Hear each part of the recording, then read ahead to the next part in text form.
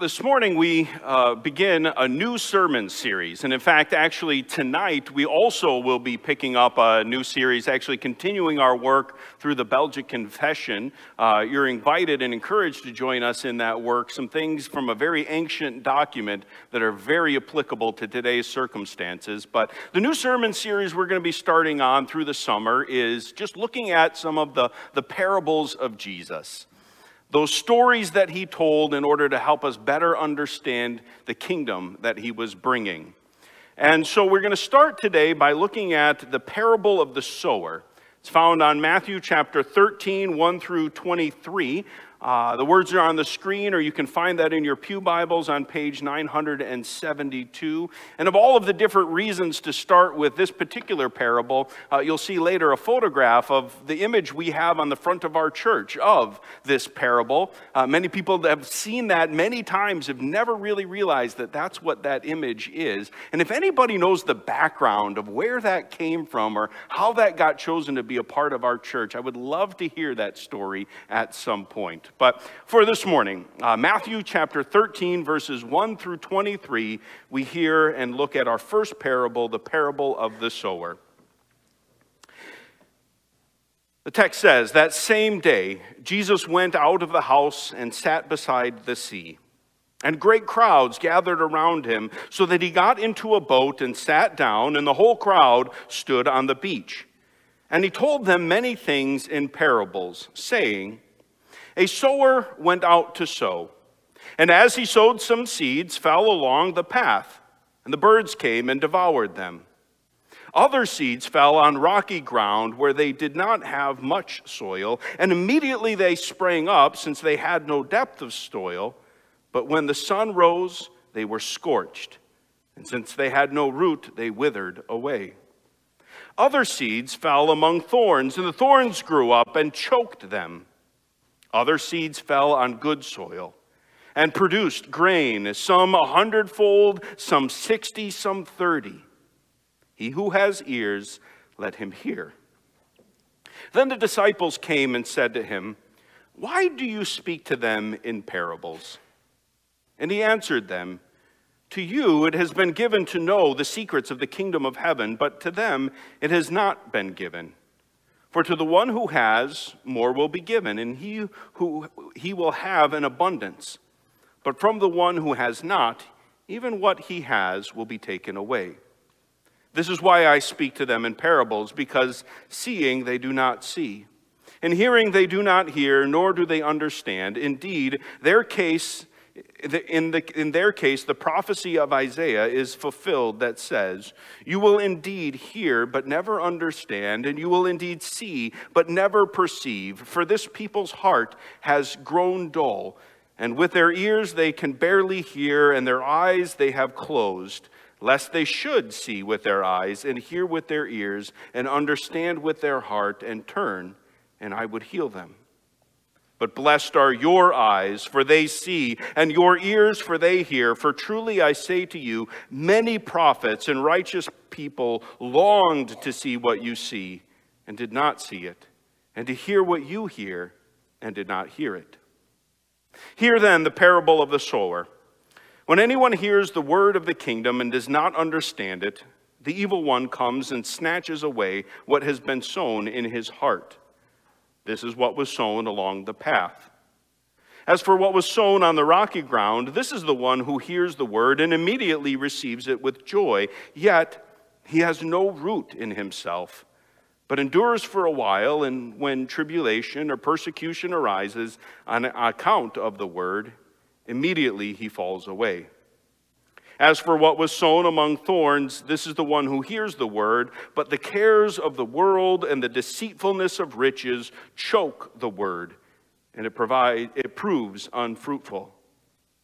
As for what was sown on good soil, this is the one who hears the word and understands it. He indeed bears fruit and yields, in one case 100-fold, in another 60, and in another 30. This is the word of the Lord. Thanks be to God.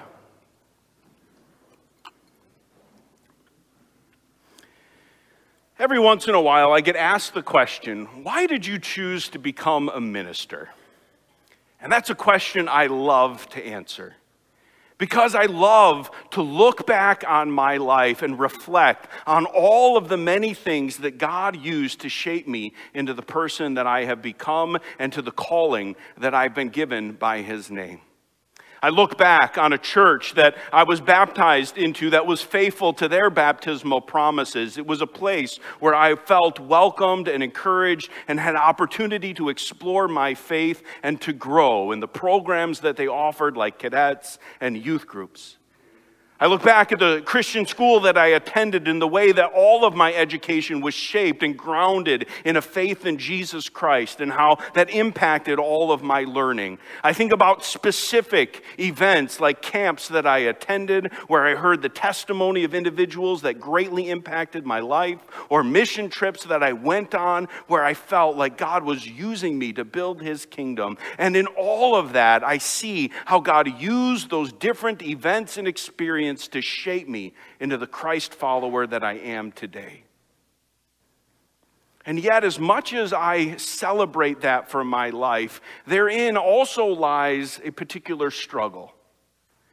Because I never went through any of those experiences by myself. And in all of those events, there were classmates and friends that were right there with me, experiencing the very same thing. And yet today, they no longer attend church. They want very little to do with Christ's calling in their life. And in fact, some of them are antagonistic and against the faith, wanting to oppose it in every way, denying and rejecting the foundations of their life. And I know what I've experienced, you've experienced as well. You can think back to the youth groups that you attended and the people that were there, every single meeting, eagerly involved. You would know at every event they would show up, and yet you haven't seen them in years because they no longer show up or participate. Or what's even more, two people raised and grown in the very same families, the same environment, the same parents. And yet one celebrates their relationship with the Lord and another walks away from it. They have the very same experiences, they see the same things, but their response is completely different. Why is that? And how are we to understand that? Well, in many ways, those questions of how it is that people can experience the very same thing and yet have a completely different reaction is the very setting for the text that we're looking at this morning. Leading up to, and especially in Matthew chapter 12, we see Jesus, the very Son of God, come to this earth, and he is doing incredible things. His teachings are done with authority, and so the crowds gather around to hear them. And he does miracles. He removes lifelong ailments from individuals, healing and restoring them. He drives out demons. And yet, even though the very Son of God is revealing himself in different ways, the response of the crowd is completely different in a lot of ways. There are those like the disciples where every time they hear Jesus speak, every time they see him perform a miracle, this is another confirmation that he is the Son of David, the long-awaited Messiah here to reveal God's plan for their lives. And yet there are others, like the Pharisees, who see Jesus do these miracles, driving out demons, and yet their reaction is not to celebrate him as the Son of God, but to ask, is he demon-possessed? As they do in Matthew 12. Is he driving out demons because he himself is a demon? They see and experience the very same things, but have very different reactions to what they are experiencing and seeing. And in a lot of ways, this leads us exactly into the setting of the parable that we hear of the sower in Matthew 13. One of the main reasons that I said, not just because of the photograph or the image that's on our church, of looking at this as our first parable that we're going to study, is that important question that the disciples ask after Jesus tells this parable, which is, why? Why do you speak to them in parables? And Jesus pauses and he gives an important background to why he's speaking to them in parables. So, as we will find, a parable, by definition, is a made-up story that is taken from real-life circumstances from which a moral or spiritual application can be drawn. Or some have kind of dubbed it, it's an earthly story with a heavenly meaning. And it was one of Jesus' favorite methods of teaching. But in asking why Jesus taught in parables, we give a lengthy interlude between the telling of the parable and his explanation of the parable. And in that interlude, Jesus gives the purpose for teaching in parables, and that's because it's going to divide the people. Jesus explains that for those like the disciples, they will be able to hear the parable and understand it. They will have ears to hear the point that is being communicated, and it will deepen their appreciation for Jesus, for who he is, and for what he is doing and calling them to do in this world. But then there are those like the Pharisees who think that Jesus is demon-possessed that won't be able to understand. And the reason for that is twofold. On the one hand, it's their fault. Their ears are closed. They don't want to hear this. They've rejected it intentionally. And the lives that they are living are such a life that they will never be able to get to that point where they will be able to recognize Jesus for who he is and to truly receive his words as the very words of God. But on the other hand, using the prophecy of Isaiah, it seems and is clear that God is also hardening their hearts to hear. That because they are not part of the elect, they never will be able to hear or understand who Jesus is. But God is preventing that from happening, and that is taught in Romans 9. God's sovereign decree doesn't include these individuals, and by the telling of these parables, it will become clear who is in which camp. And we need to hold the tension between those two reasons, their fault and God's sovereign decree. Because Jesus, in his decree, God in his decree, is not allowing some of these people to truly appreciate what they are seeing, but they are always fully responsible and culpable for that themselves. But in saying that, notice the emphasis of the text. It's not on those with hard hearts, but on celebrating those that do have ears to hear. Verses 16 and 17 of our text talks about how blessed the disciples are because they are getting this opportunity to hear and see things that people have longed to hear and see for many, many centuries. And they understand. They get it. What a joy to celebrate the fact that even though they were born in sin, God has opened their eyes to recognize that Jesus is there to rescue them.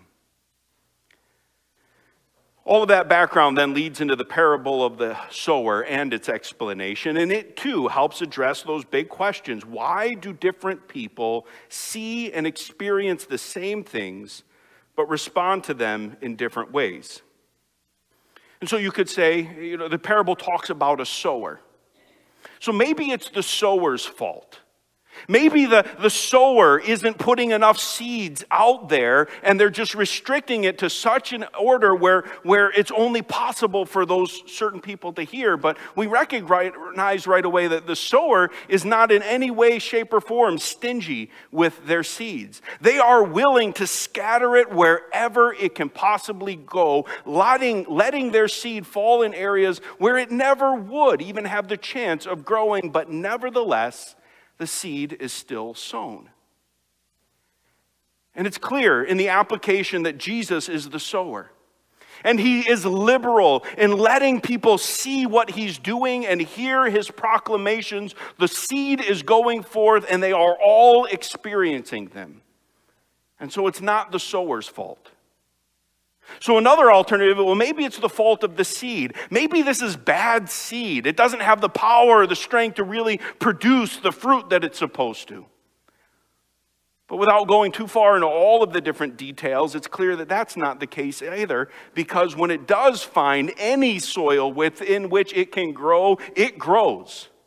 And it grows in abundance when it finds the good soil. And so the emphasis clearly is on the soil, the environment within which this seed is either allowed to grow or not.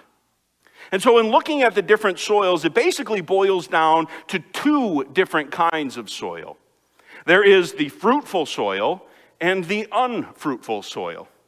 But within the unfruitful, there are three other categories that Jesus explains and reveals. And so let's go ahead and look at those three categories, those three different types of soils, those three heart conditions that people have when approaching the seed of the word.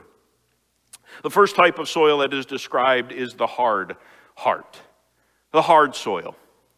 This is the earth that's been walked on continually over and over again, and so the dirt almost becomes like cement. There's nowhere for the seed to go into. It can never be developed. And what does that look like in real life? Well, in the context of these parables, in many ways, this is the Pharisees that Jesus is referring to. And they are a hard soil because they've got life figured out. They know the answers.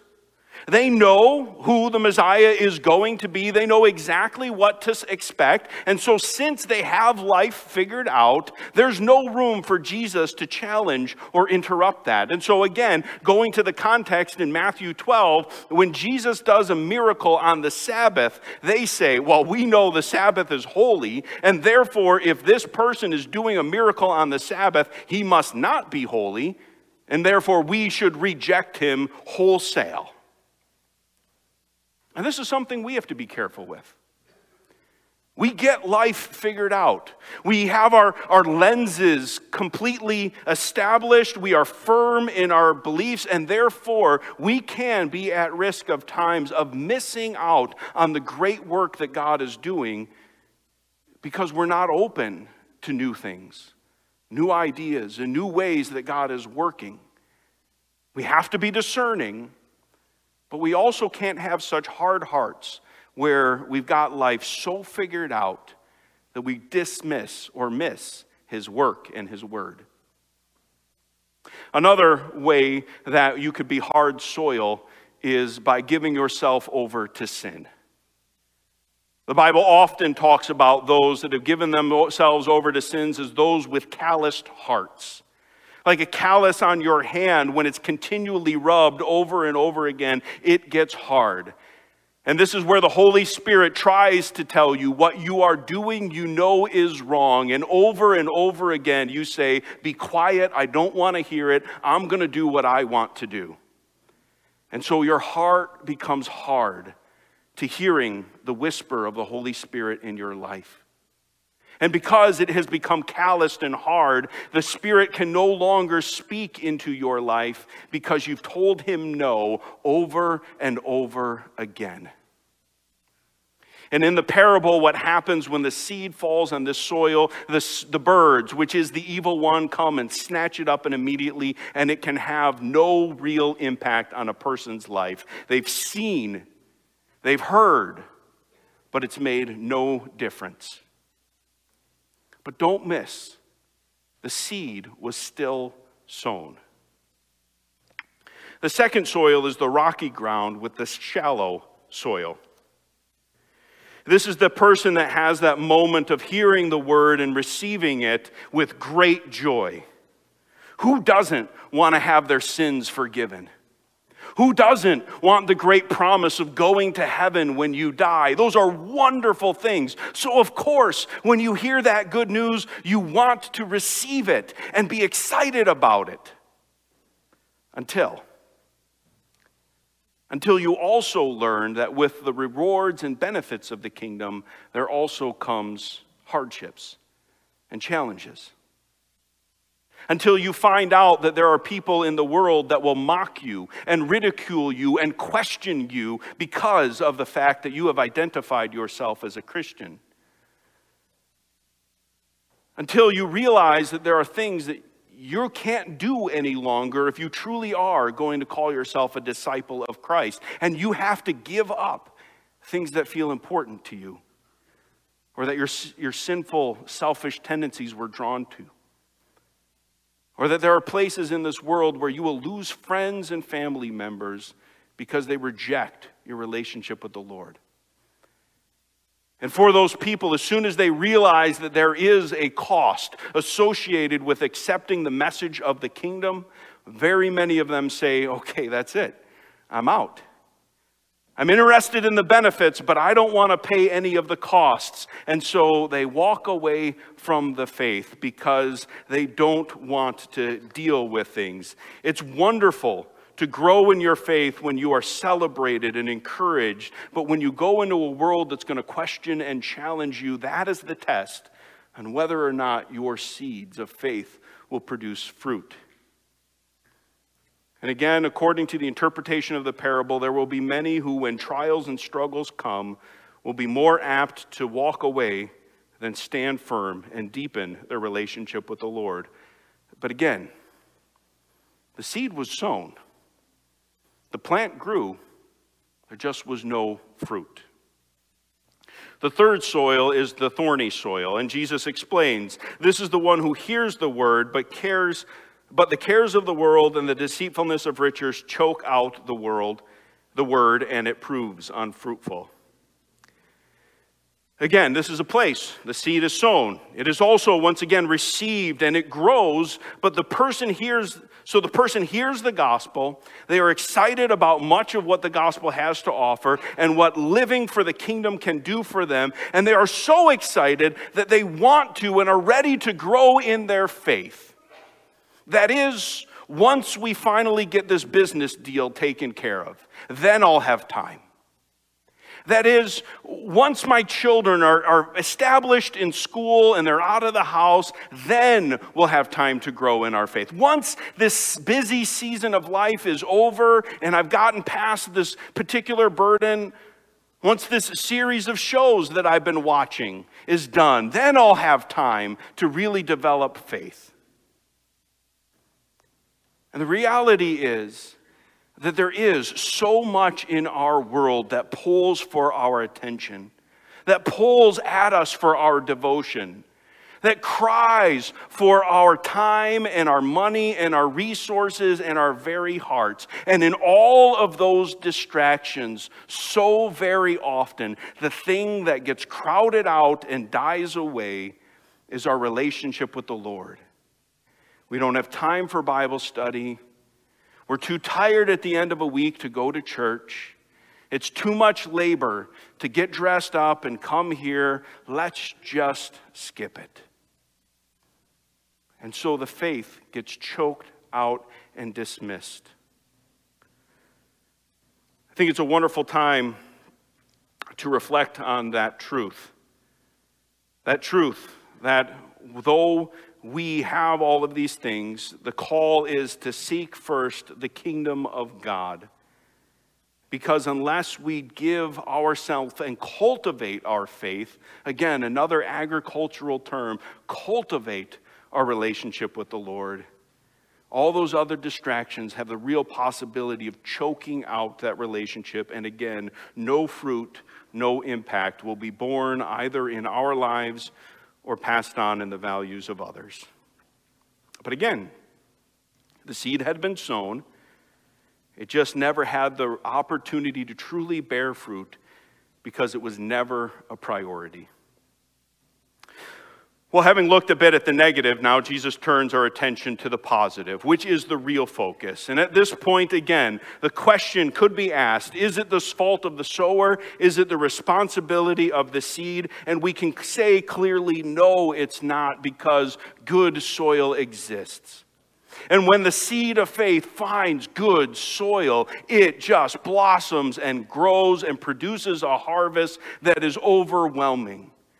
30, 60, 100-fold in response. When the seed of faith is planted and lives are changed, it has a powerful impact on the person who receives it, completely changing who they are. And again, the stories can be told because we've seen them and we know them, how the gospel can completely turn someone's life around, and we say, there is fruit. And then they go forth and they spread that hope that they've received with others. And they tell others, and it grows and expands. And again, as we see the kingdom growing and expanding, we say, there is fruit. God is at work and his message is being received. Now, in all of that, I confess, Jesus gives me the easy job. He explains all of this. Nothing that I've said is very unique or new. But what are we supposed to do with it? How does this apply to us today? And there are a few things I want to wrap up with as we ask that question. First of all, if the parables were meant to hide things from some and to reveal things for others, it helps to divide who is in and who is out. Who gets it and is producing fruit, and who are those that are just on the periphery, not fully engaged. As we will discuss tonight, there is no third option. The kingdom is an in or out thing. So where are you? Have you heard the message? And has it impacted your life? Is your response this morning, yeah, I've heard this 100 times before, no big deal? Or are you being challenged and convicted and encouraged this morning? And that ties in very closely to the second thing that I hope this parable does. And that's what it was supposed to do in its original context, to encourage people to ask, what kind of soil am I? And again, now is a great time to encourage you in that conversation, with so many of you this week having had great experiences at Mount Hermon or High Camp, where seeds were planted. And you got excited about your faith, and now you are returning to your normal life. And the question is, are you going to allow that experience to grow and to deepen? Or as soon as you walk back into your normal lives, are the things and the responsibilities going to crowd out that development? So now is a wonderful time to say, how can I, in my regular life, prioritize my relationship with the Lord so that I am growing and cultivating a deeper, better walk with him? And that's not just for those that attended Mount Hermon and High Camp. It's a question and a concern for all of us. Again, many of us have stood exactly where Dustin and Katie have stood and made a promise to our children that we're going to instruct them and we're going to lead them by an example, what it means to be a Christ disciple. This is a wonderful opportunity to say, how are we doing that in our homes? Are our homes a place where the seed of faith is being encouraged to grow, where it is watered and cared for and cultivated? Or is the example that we are setting that we will give God some time when we have time, which never comes? For all of us, what type of soil are we? What type of ground are we cultivating for the seeds? Are we creating environments where faith can deepen and grow? Or do we let persecutions, a hard heart, or the problems of this world to crowd out that faith?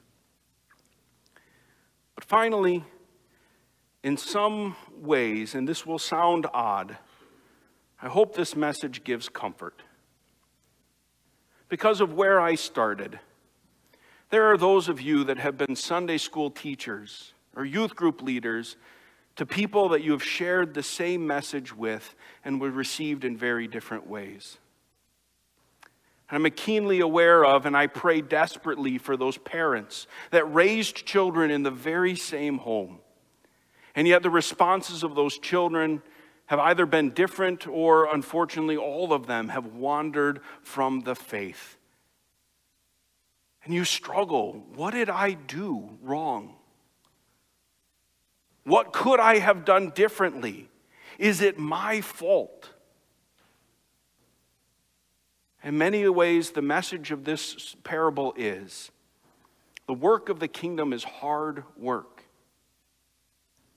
And not all people who see and experience the same things will respond. And that's not our fault. We have the job of working with the sower, who is liberal with the spreading of his seed. Never hear me that this is a reason to just dismiss and allow people to walk away without chasing them. Scatter those seeds over and over again whenever you can and however you're able to. Keep spreading the seed. That's what our God does. That is what we are called to do. Keep confronting them with the truth of the gospel. But in the end, it is only the Holy Spirit that is going to soften their hearts to finally receive that message. And so as we do the work of participating with the sower in spreading the seeds and praying for a fruitful harvest, we also trust that it's until God breaks those hearts, until they recognize the things that they've been clinging on to that they have to let go of, that lives will truly be changed. Jesus wasn't able to convince everyone and change every life, and neither will you be able to. But as we join in that work of creating environments of good soil and spreading the seeds of the gospel, we pray for a fruitful harvest. May this church be a place where faith can grow and where the harvest can be seen. Toward that end, let's have a word of prayer. Lord God and Heavenly Father, we grieve as we imagine you did with those that have seen, that have experienced, that have heard. And we know, and yet no fruit has yet been seen. Or we thought we saw a plant for a while, but it quickly withered up and died. Lord, I want to thank you for your grace that is so liberal, that it continues to pour out, it continues to call, it continues to sow seeds in places where there is hard hearts. And I pray that as we recognize that as your work, that would be the work that we join in, that we would liberally spread those seeds of the message of your kingdom to a world that's so desperate to hear it, and that when we do, it would be received. And so we pray through your Holy Spirit that hearts would be softened, that lives would be changed, and that we, to the best of our ability, would be able to create environments where faith can grow. But we leave the results in your hands. And we trust that you will bear and bring fruit where the seeds find good soil. And Lord, if we hope to be good soil, we pray that that fruit would be seen among us in our faithfulness to you, in our desire to share that news with others. Use us to build your kingdom. This we pray in Jesus' holy name. Amen.